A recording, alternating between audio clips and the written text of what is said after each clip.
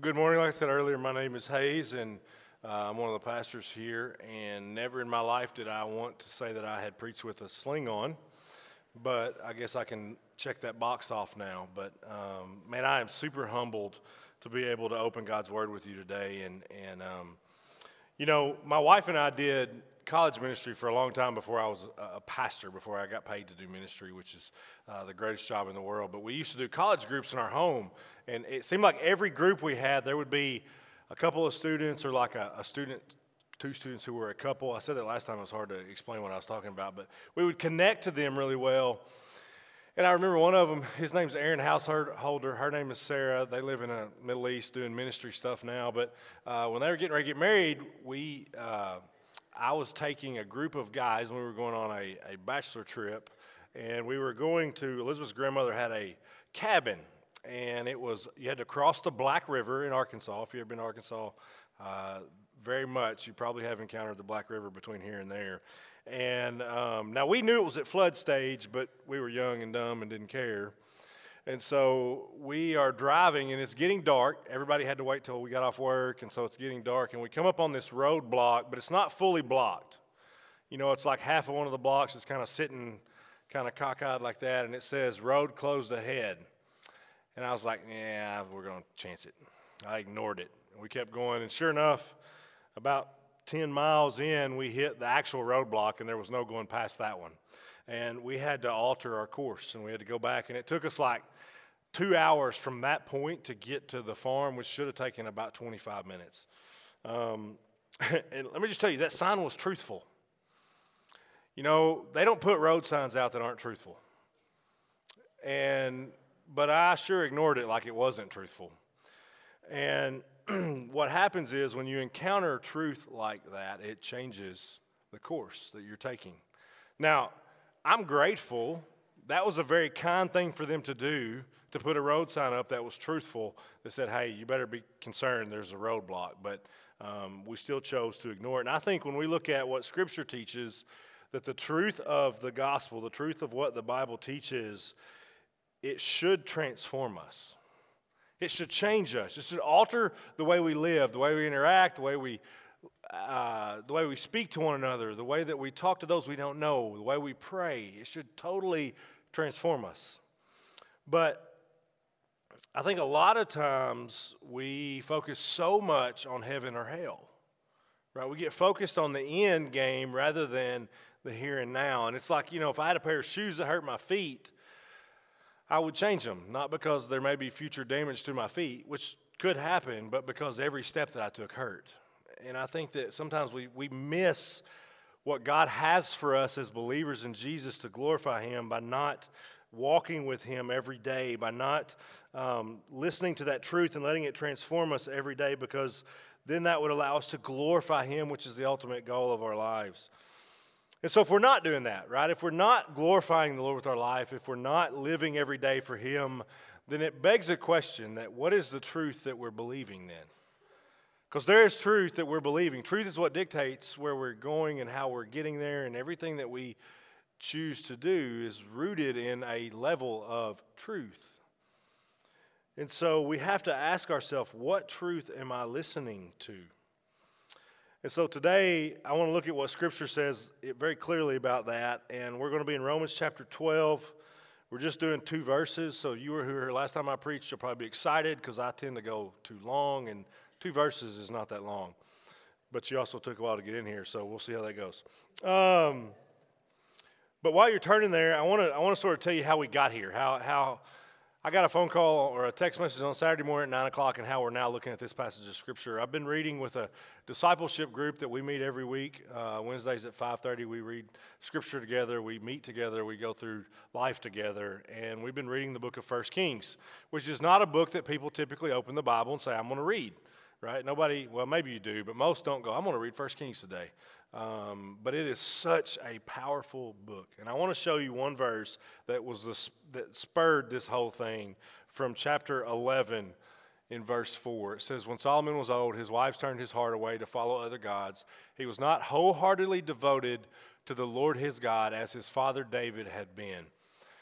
This is the first time that I think, I didn't dig deeply, but where David is referred to as somebody who is wholeheartedly devoted to the Lord.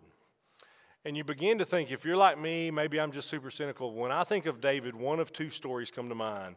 Typically, the first one is Bathsheba, the sin, and then you got David and Goliath. But David has died at this point in Scripture, and you see this repeated over and over again in the book of 1 Kings, that he was a man wholeheartedly devoted to God. And I began to wrestle with, what does that look like for us now, in the New Testament age? Like, what does that look like? And as we've talked about this idea of reset and starting over with Christ, then I thought, man, sometimes we have to reset what I've called a truth life reset. Meaning that there should be a connection between the truth that we believe and the life that we live. And sometimes those get out of whack, and we have to step back and say, okay, I've got to reset this thing on what is true and how it is affecting how I live. And so we're going to be in Romans chapter 12. We're going to do the first 2 verses, but a little bit of context, because the first 11 chapters of Romans is a theological masterpiece. If you want to understand Christianity and its theology and the doctrines that we all believe, start there. Now, it's not complete, but it will give you a really good foundation. And Paul wrote this letter to the church in Rome. He didn't plant this church. He didn't know necessarily this church. They believe that the thing that happened was there was somebody at Pentecost from Rome that gave their lives to Christ in that moment, in that sermon that Peter preached, went back, and then they planted this church. But Paul is wanting to partner with them.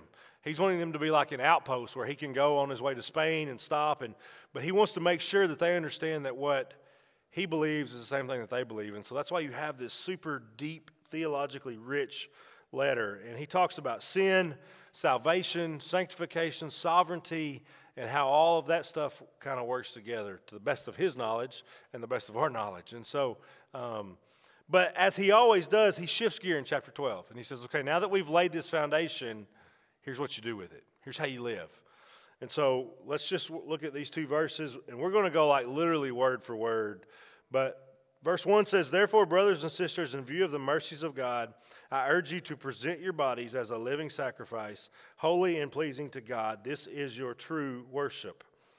So right out of the gate, he says, therefore. Anytime you see therefore in Scripture, it means he is referring backwards.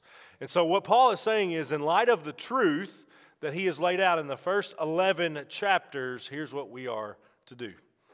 And so he says, therefore, brothers and sisters. This is a term of endearment, right? Many times I think we read the Bible like it was written to lost people. And it is written to lost people, but Paul is writing this letter to the church, to people who know him. And so he is saying, brothers and sisters, I put it like if I had a friend of mine that was making a bad decision, I'm like, bro, what are you doing?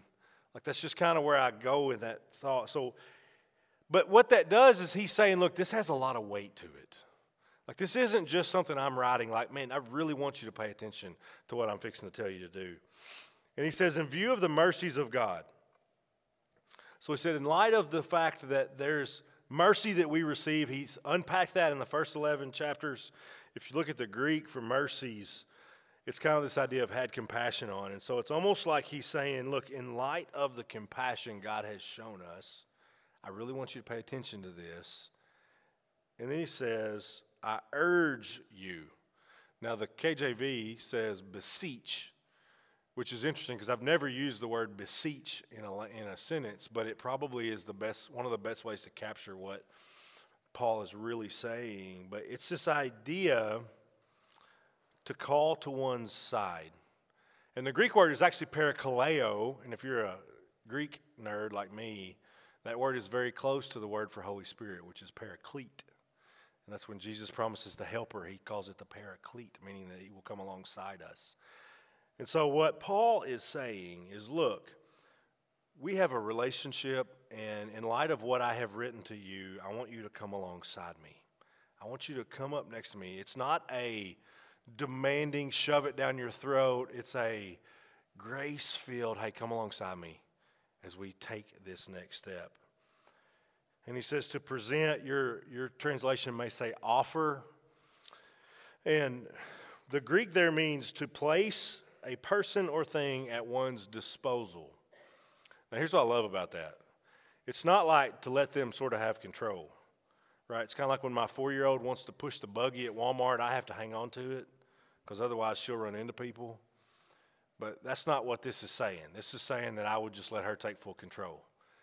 And what Paul is saying is that he wants us to present something totally, to let go of it. But he says present your body. And so the Greek is actually the physical body. This means that our faith and what he is fixing to instruct us to do and what he was instructing them to do is not just a mere spiritual thing. It is physical. It means that we take the body God has given us and we actually use it for his glory. We don't just keep it inside. Like we don't just make our little faith as our little faith. No, it encompasses what we do. But he says we present our bodies as a living sacrifice. Now, if you've been around church very much, you've heard this verse. You've probably read this verse. You've probably heard a sermon preached on this verse. But for them in this original context, they knew what a sacrifice was.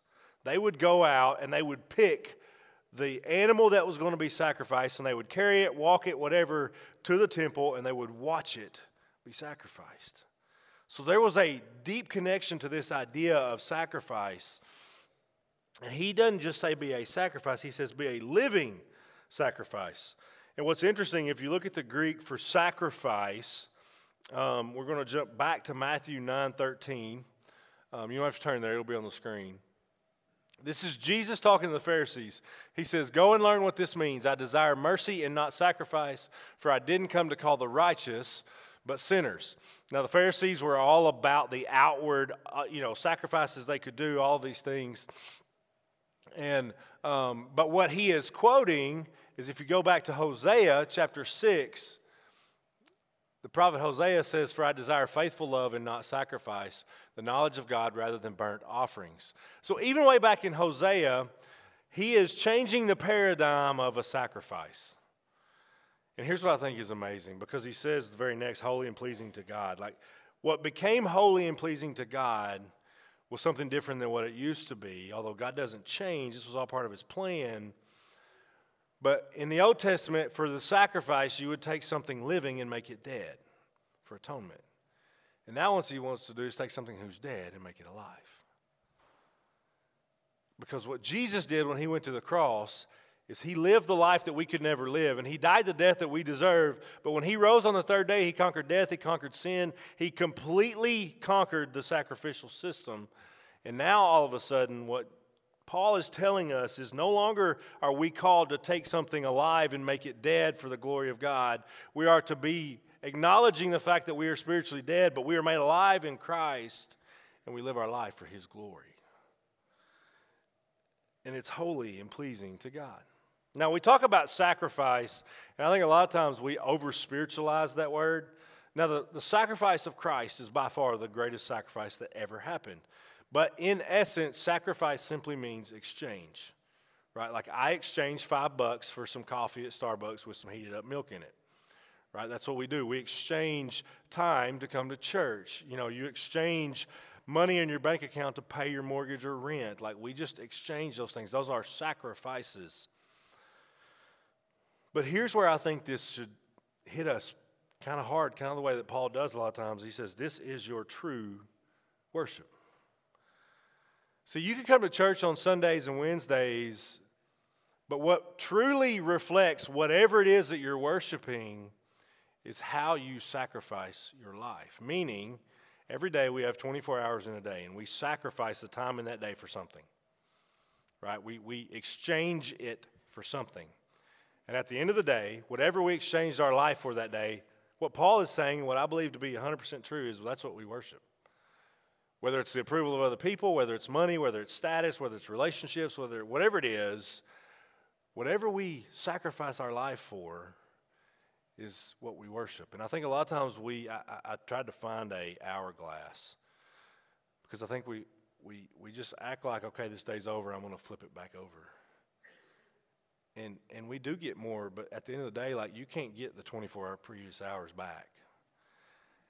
And so what Paul is saying is like, look, in light of the truth of the gospel, in light of the truth of who you are, who God is, who Christ is, what he did, you should, I keep wanting to say offer, you should present your body as a living sacrifice.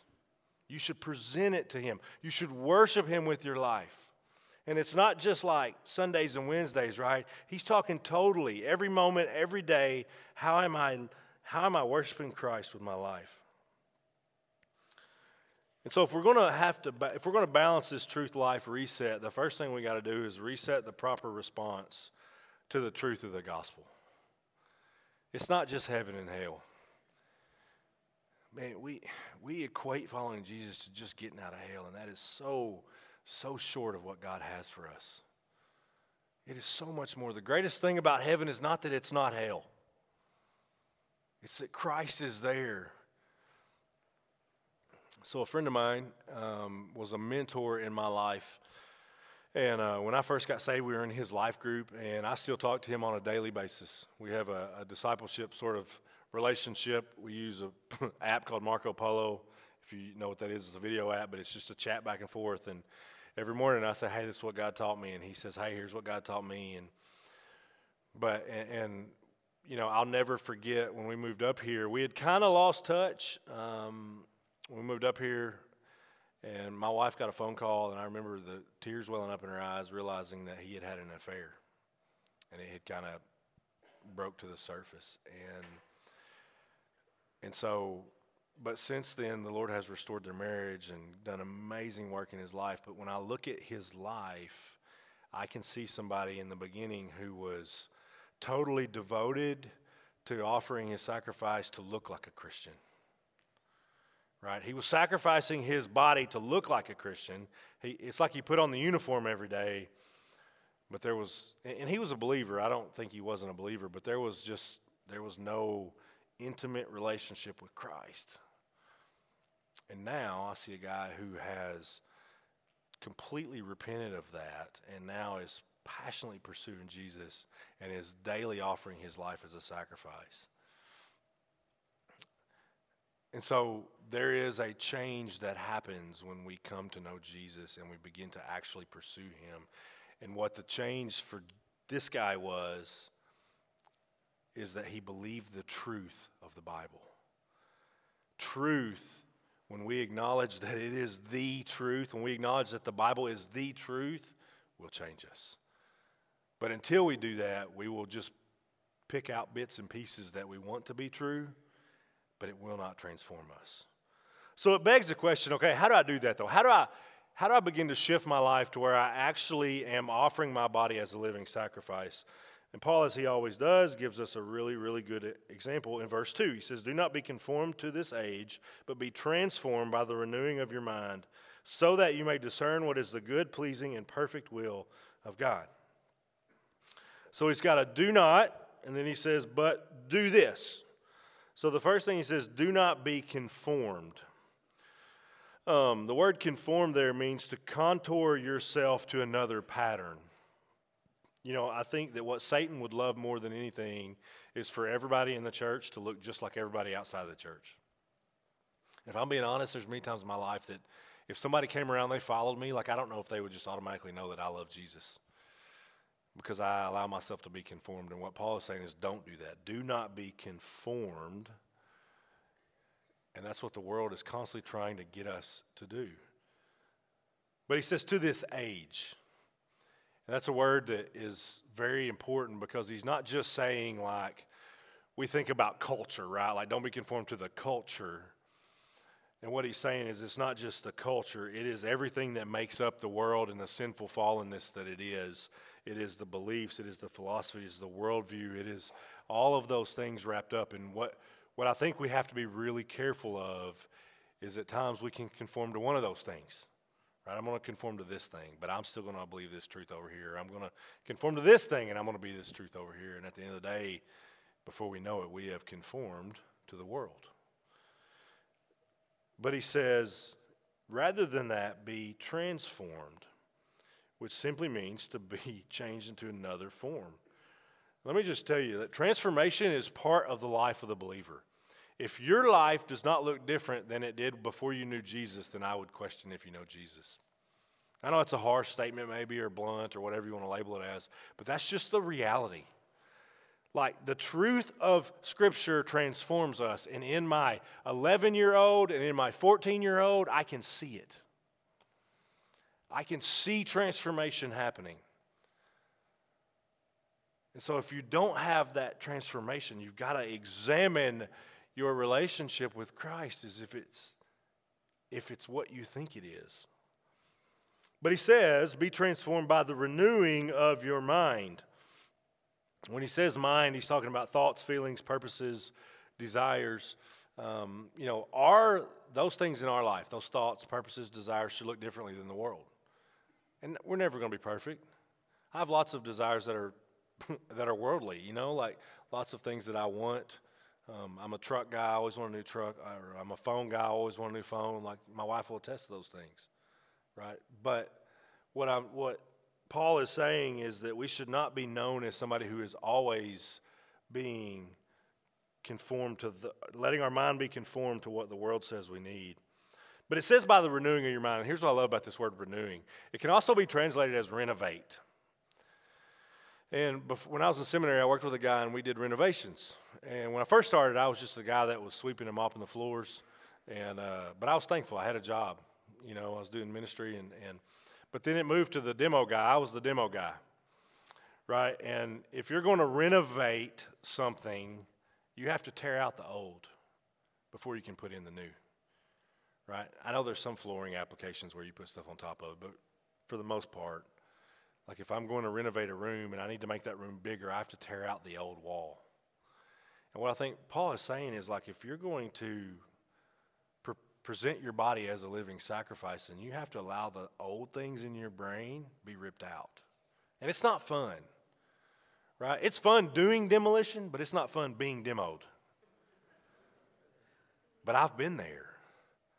I've been there when God came in and he had to rip out the things in my life that were not good, that were not truth.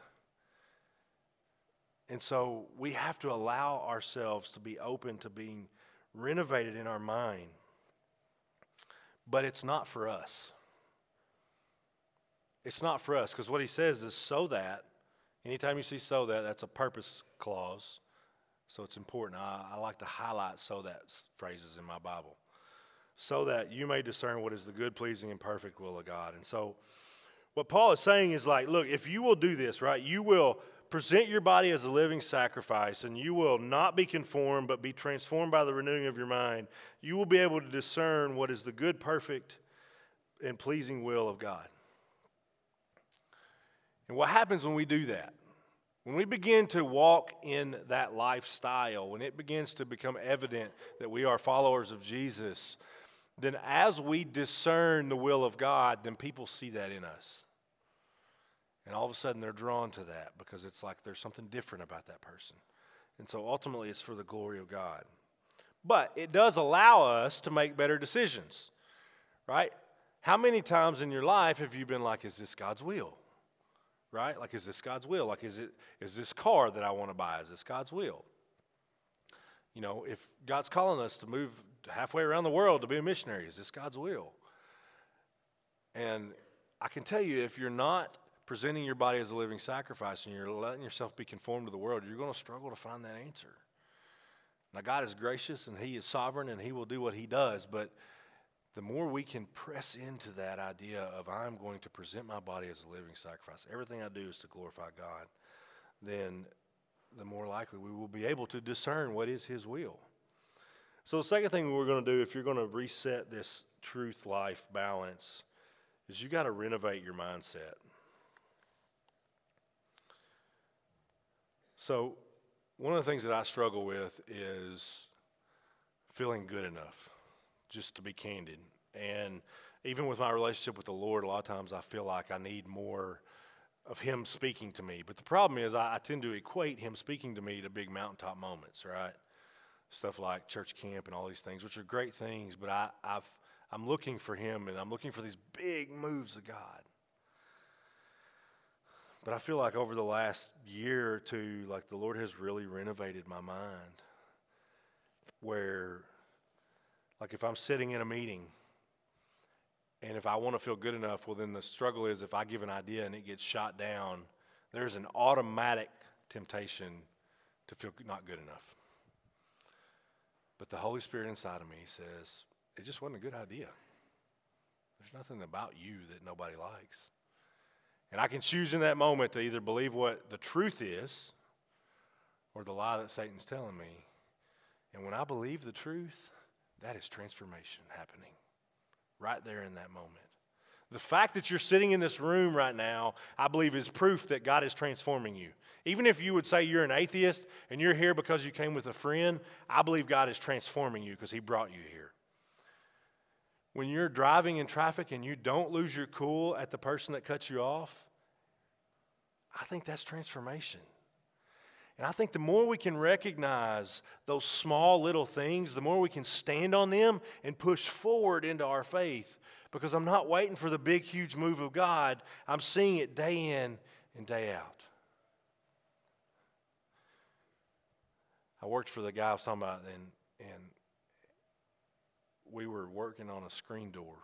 And it was a custom order door that had a custom color screw. And we were one short. And this guy took this bag. And he carried this bag everywhere. There's no way there was going to be a screw in there, and he flipped it over. A bunch of stuff fell out right in the middle. Nothing else around it was a screw that was green. He said, that's the Lord taking care of us right there. And he was right. And the more we can look for those, that's to me, when I think about letting my mind be renovated, that's what I think about. I want to see those little moves of God day in and day out and grab a hold of them. And so our ultimate goal, like you're looking for a purpose statement for your life, I think it would be Romans 12:1. It's to offer your body as a living sacrifice. But it's so that people will come to know Christ. It's so that people will glorify God. I think that it's easy to lose sight of the fact that we should be burdened that there are people in this world that don't glorify the God that created them. And that should be part of that motivation. And so Paul goes on in the next few verses, and I'm not going to dig into them, but I'm just going to give you a little snippet. But he goes on to say, okay, if you want to do these things, like here's what I'm going to tell you next is I'm going to talk about spiritual gifts and how you can serve in the church. And I promise I'm not just trying to plug in service, but it's right there. Like if you're looking for the next step for you to maybe as a believer, how do I offer my body or present my body as a living sacrifice? Well, what Paul would say is serve in the local church. You've got a gift. God gave it to you. Use it. Go serve. That's what he would want for you. And so how do we respond, though? What do we do? Like how do we take this truth, the truth of Romans 1 through 11, the truth of Romans 12, 1 and 2, and then move out the doors differently than we came in? Because one of the things I want to challenge you with, we talk about having a time of response. And I think that is amazing. We had 2 people come forward to pray to know Christ. But I also want you to know that everybody should respond. Doesn't mean you come forward. But we've all heard the gospel and the truth proclaimed, which means we should respond somehow. Whatever that is for you, I don't know. But, the reality is that everybody in this room, we present our bodies as a living sacrifice to something. You do. At the end of the day, you can look back over your day, and maybe it's approval, maybe it's a job, maybe it's money, maybe it's status, maybe it's a relationship. You are presenting your body as a living sacrifice to something. There is no middle ground, and it's either going to be Jesus or not Jesus. And if it's not Jesus, it's sin. And if you don't know Jesus, you're naturally going to offer your body to sin. That's just how we're wired. And so what Paul has spelled out in the first 11 chapters of Romans is meant to drive us into a deeper and intimate relationship with Christ. That's the goal. The goal is to push us into that intimate relationship with Jesus. And so what I think you have to ask yourself, though, what I have to ask myself is, do I have a deep and personal relationship with Jesus, or do I have a relationship with the idea of Jesus? Right? Do I love Jesus, or do I love the idea of Jesus? Because I would dare to say if the life that you live does not reflect the truth of the Bible, then maybe it's an idea thing that you love. Because truth is truth regardless of circumstances. right? That sign that was on the road could care less that I had a car full of guys and we were going to do something fun. That was the truth. The truth of Scripture does not change regardless of our circumstances. And honestly, there's freedom in that. I don't have to worry about that then. All of a sudden now I can dig in and lean in. I don't have to stress over those things. But I think if the life that we live doesn't resemble the truth of the gospel, and one way I could just really challenge us all, myself included, is does your faith encompass more than Sundays and Wednesdays? Or is it just Sundays and Wednesdays? Because if it's just Sundays and Wednesdays, then I think you have to ask yourself, do you really believe the truth? And maybe you do. Maybe you don't. Because see, I think one of the things that I think is, I don't know the word, honestly, to even describe but I think if Jesus came back right now, in this moment, in our country, there would be churches where the pews would still be full of people. Because they love the idea of Jesus. They love the idea of going to heaven. But they have not accepted the truth of the gospel, that it is all-encompassing. That we are sinners who cannot reconcile to our Creator apart from a relationship with Jesus. And I don't say that to make people doubt their faith. I say that because that was my story. When I was in fourth grade, I heard a sermon, and it scared me to death. I went forward. I did not want to go to hell. And the pastor said, and I'm not knocking the pastor, you want to go to heaven or hell, but I didn't want to go to hell, so he led me in a prayer, and I got baptized the next Sunday. And for the next 10 years of my life, or however long, I don't even know how long it was, my only perception of having a relationship with Jesus meant going to church on Sundays. That was it.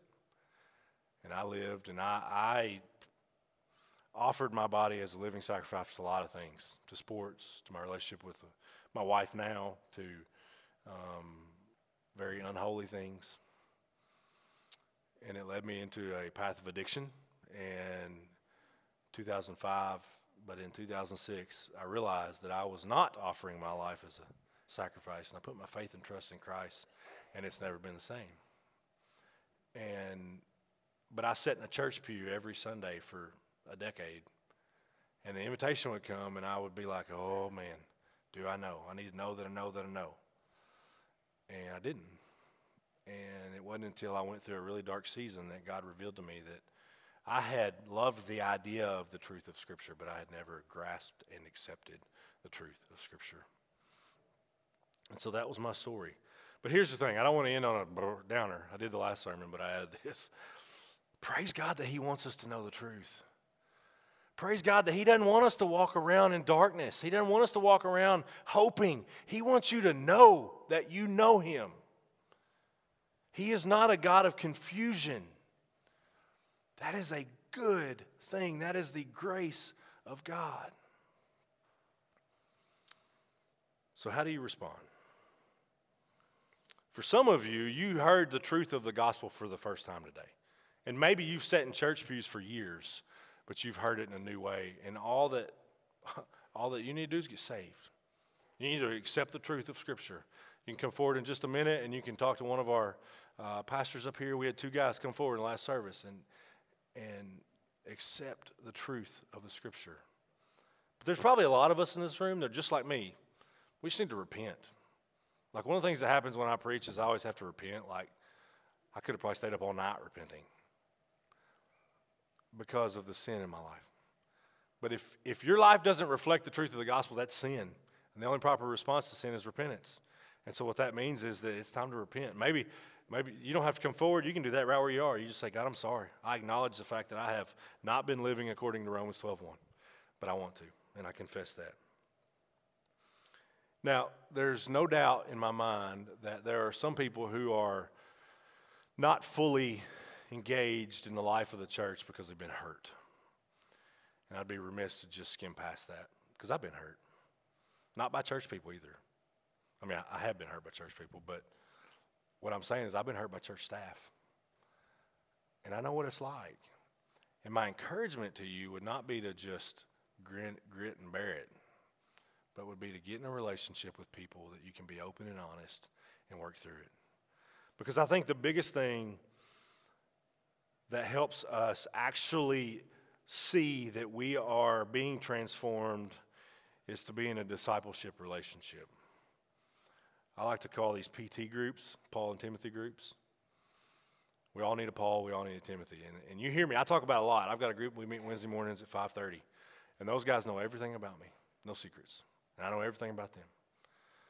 And so maybe for you, your next step is to say, I'm done just sitting in a pew. I'm going to go get into a group where I'm really honest and allow the Word of God to transform you. And we can help with that. Maybe you need to be in a group. Maybe you need to become a member. Last thing I'll say before we close, too. Maybe you need to be baptized. Like I had to get my baptism on the right side of my salvation. And there's nothing special about the water up there. It just comes out of the tap. But there is something amazing about getting your baptism on the right side of your salvation. God works some miraculous things in that. And so if you would, just bow your head and close your eyes as we close. The reality is I'm confident there are people here that need Jesus. Whether you've been in church your life or not, I don't know. And my encouragement to you would be to take that step of faith and come forward. Ask God to come in and change your life. He's faithful and just to do so. Maybe you just need to pray and repent, and you can do that where you are. Or you can come forward and talk to one of our staff. You can come kneel at the altar, whatever it is. And you just need to repent of the fact that you've been offering your life as a sacrifice to something other than Christ. Maybe you need to join a church. You've never officially joined a church family, and that's a big part of the commitment that we believe that is called the calling of the Christian. And so you can come forward, we can help you do that. Maybe you need to get baptized. Maybe you've just been sitting in the pew on Sunday mornings and you know that you need to serve or you need to be in a group and you just need help. And you can do that here. You can go to Next Steps and they'll help you do that as well. But whatever it is, I want you to respond. I think we all have a response. Father, we thank you so much for your goodness and your faithfulness. Lord, your word is true. It is the truth. And God, I pray that it would transform us more into the image of your Son. And that's going to look different for everybody in this room, but God, all that matters is that you're at work. I do pray that we would all begin to recognize the little things, how you work and move in the moments that no one else is watching and no one else can hear what we're saying in our own brains. But God, help us to stand on those moments. So, Father, we give you this time and we ask that you would move in our hearts. In Jesus' name.